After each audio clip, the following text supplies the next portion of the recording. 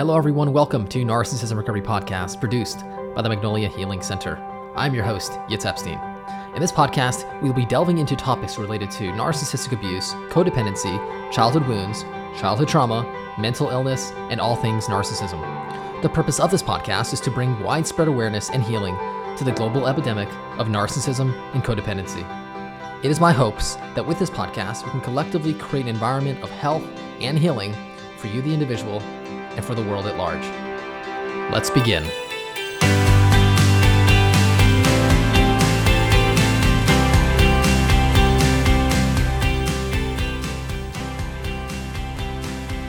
Hi everyone, welcome to today's episode. Today we're going to be discussing understanding consciousness. In this episode, I'm going to be discussing consciousness, some insights on what consciousness is, so we can have a better idea of its nature and ultimately how to use it to influence our healing. Now, it wouldn't be a conversation about consciousness without mentioning Dr. David Hawkins, who I have been very much into recently. I feel like my whole life I've been speculating, chewing on concepts that Dr. Hawkins really summarizes with such simplicity and grace. And a phenomenal book that I highly suggest reading about consciousness by Dr. Hawkins is Power versus Force. I'm going to share this one in the link below. And honestly, any of Dr. Hawkins' books could be very powerful and really helpful in helping us become more aware of our consciousness, and ultimately, with that awareness, using that awareness to heal. So I'm going to quote from Dr. Hawkins. He describes sort of the nature of consciousness. He says like this: "The body is unable to experience itself. The body just is, and it is actually insentient. We know where the body is because of sensations. We don't experience the body. Instead, we experience the sensations of the body. Sensations themselves have no way of being experienced, but are experienced in something greater than themselves, which is in the mind. Our awareness of that which is going on in the body occurs because it is being reported and experienced within the mind." Then he goes on to say that mind itself has no capacity to experience itself.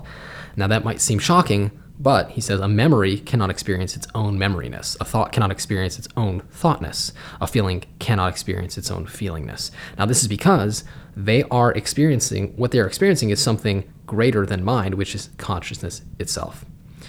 Now because of consciousness, one is aware of what is going on in the mind. The mind then reports to consciousness what is going on in the sensations. The sensations then report what is going on within the body. And therefore, the experiences that we are having are actually occurring several layers removed from the body itself. Furthermore, he says that consciousness itself is unable to actually experience itself. It is because of the energy field of awareness that we are able to know what is going on within consciousness. It reports what is going on in sensations and then reports what is going on with the body. Therefore, where we experience experiences is considerably removed from the physical body itself. He then continues that because experiencing is going on within consciousness, we can address the solution to human problems directly at the level of consciousness, thereby effectively shortening and relieving the amount of pain and suffering and bringing about a far more effective solution. And that completes some of the insights here from Dr. Hawkins.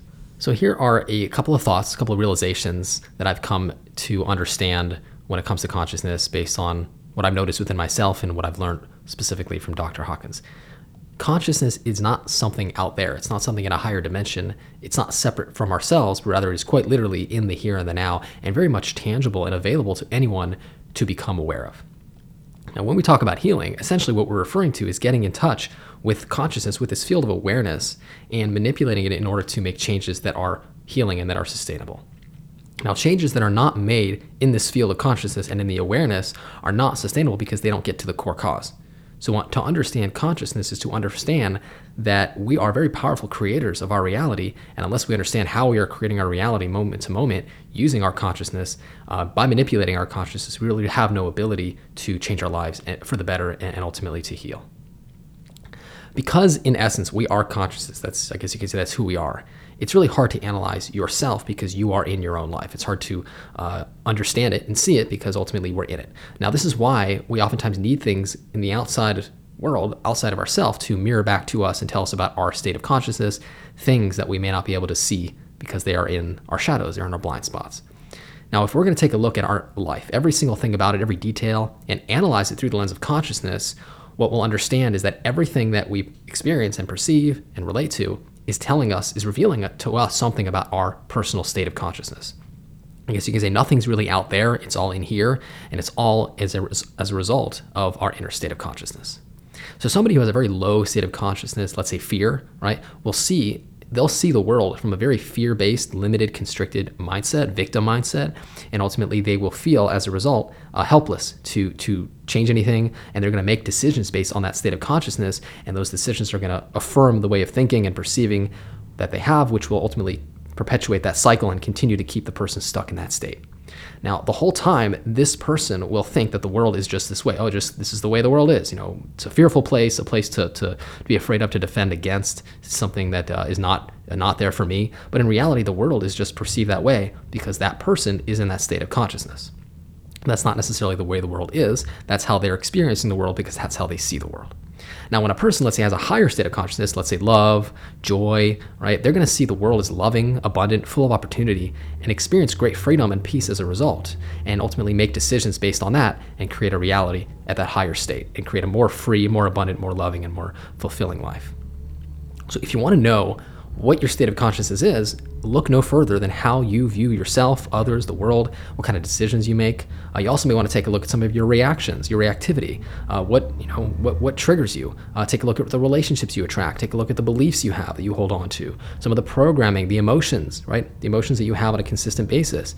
People who you're attracted to, jobs you work at, the way you treat yourself, the way other people treat you. Everything is a reflection and reflecting back to you your state of consciousness. So healing from this perspective is realizing that we are in possession of low states of consciousness. And this is most usually because of our wounds, our negative emotions, our false core beliefs. And as a result of that, that's keeping us stuck in that low state. So healing is about taking responsibility for our state of awareness, our state of consciousness. And this is key because without doing so, then we are in essence in denial of ourselves, of our truths. And ultimately, the denial will not allow us to allow the truth to raise our consciousness. So when we meet ourselves at the state of consciousness that we are in, and we accept it, and with humility and compassion, we meet ourselves where we're at, then at that state of awareness, we're able to reprogram those false core beliefs, shift out of faulty paradigms, process negative emotions, let's say, and all of this happens on the level of consciousness. So only once we change things in that level of consciousness can we say that we truly are changing our lives, because consciousness is the cause and the creator of ultimately all the things that occur in our life, all the things we create, all the things that we manifest and attract. So all of this happens at that level of consciousness. So when we can get into our state of consciousness and understand what that is and how it's showing up and manipulate our consciousness for healing, we can then ultimately change our life sustainably. So now, how do we gain a higher state of consciousness? So let's say we were raised in a home that was shame, fear, guilt-based, right? And we were raised in a very low state. We had parents who were shame-based and had a shame-based state of consciousness. How do we begin to raise our level of awareness and ultimately create a healthier and more sustainable life? So it's important to understand that our state of consciousness is going to shift, and sometimes from moment to moment. And when we're triggered and we get pulled down to a lower state of consciousness, to the part of ourselves that is in shame or fear or guilt and that is wounded and that is stuck, we may be, let's say, going about our day at a relatively high state of consciousness, then we get triggered and bam, suddenly we're being pulled down.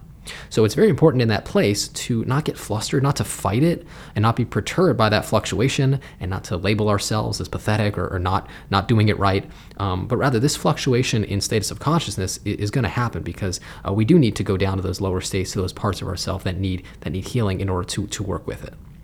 So ultimately, the idea is that it's very important to create a baseline state of consciousness that is high as possible, and that becomes our new norm. And then whenever we do get pulled down to a lower state of consciousness, we can slowly raise that part of ourself to a higher state until all the parts of ourself all the fragments of our sense of self are integrated into a higher state.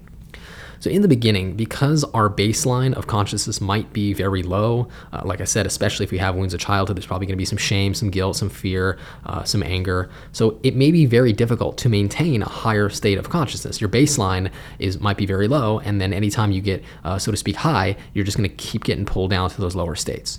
Now, this is why it is so important to find a network of people and find people who you can hold you up, so to speak, and you can count on, to rely on, and depend on, in a sense, to keep you to allow you to sort of maintain that higher state of consciousness and help you maintain that baseline until you can develop that yourself, and until you can hold on to that new baseline, and until that becomes your primary state of consciousness.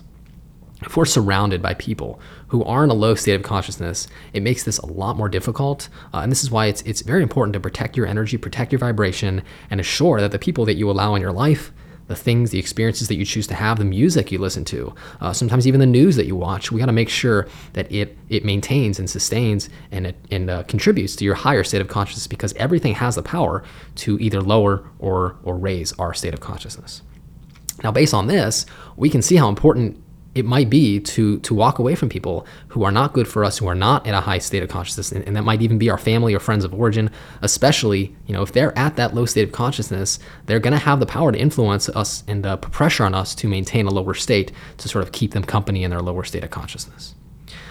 Now, one thing is for sure, you cannot judge yourself, beat yourself, control yourself, manipulate situations into a higher state of consciousness, to raise your consciousness. You have to allow yourself, you have to, so to speak, let go and float up into a higher state. Higher states of consciousness are a gift that you receive if you do the healing work, if you take responsibility, if you stay present, and you allow the higher states of consciousness to lift you up. In essence, we need to get out of our own way and remove any barriers to healing and to raising our consciousness. And this can only happen through compassion, through patience, through present moment awareness, like I said, through creating safety for ourselves, and ultimately through unconditional love.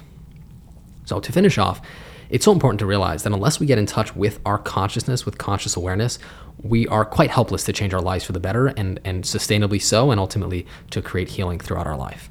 Trying to change your life on a behavioral level, emotional level, or psychological level without addressing consciousness and without addressing it at its cause, it might work, let's say for a small period of time, but we're always going to get pulled down to our baseline state of consciousness.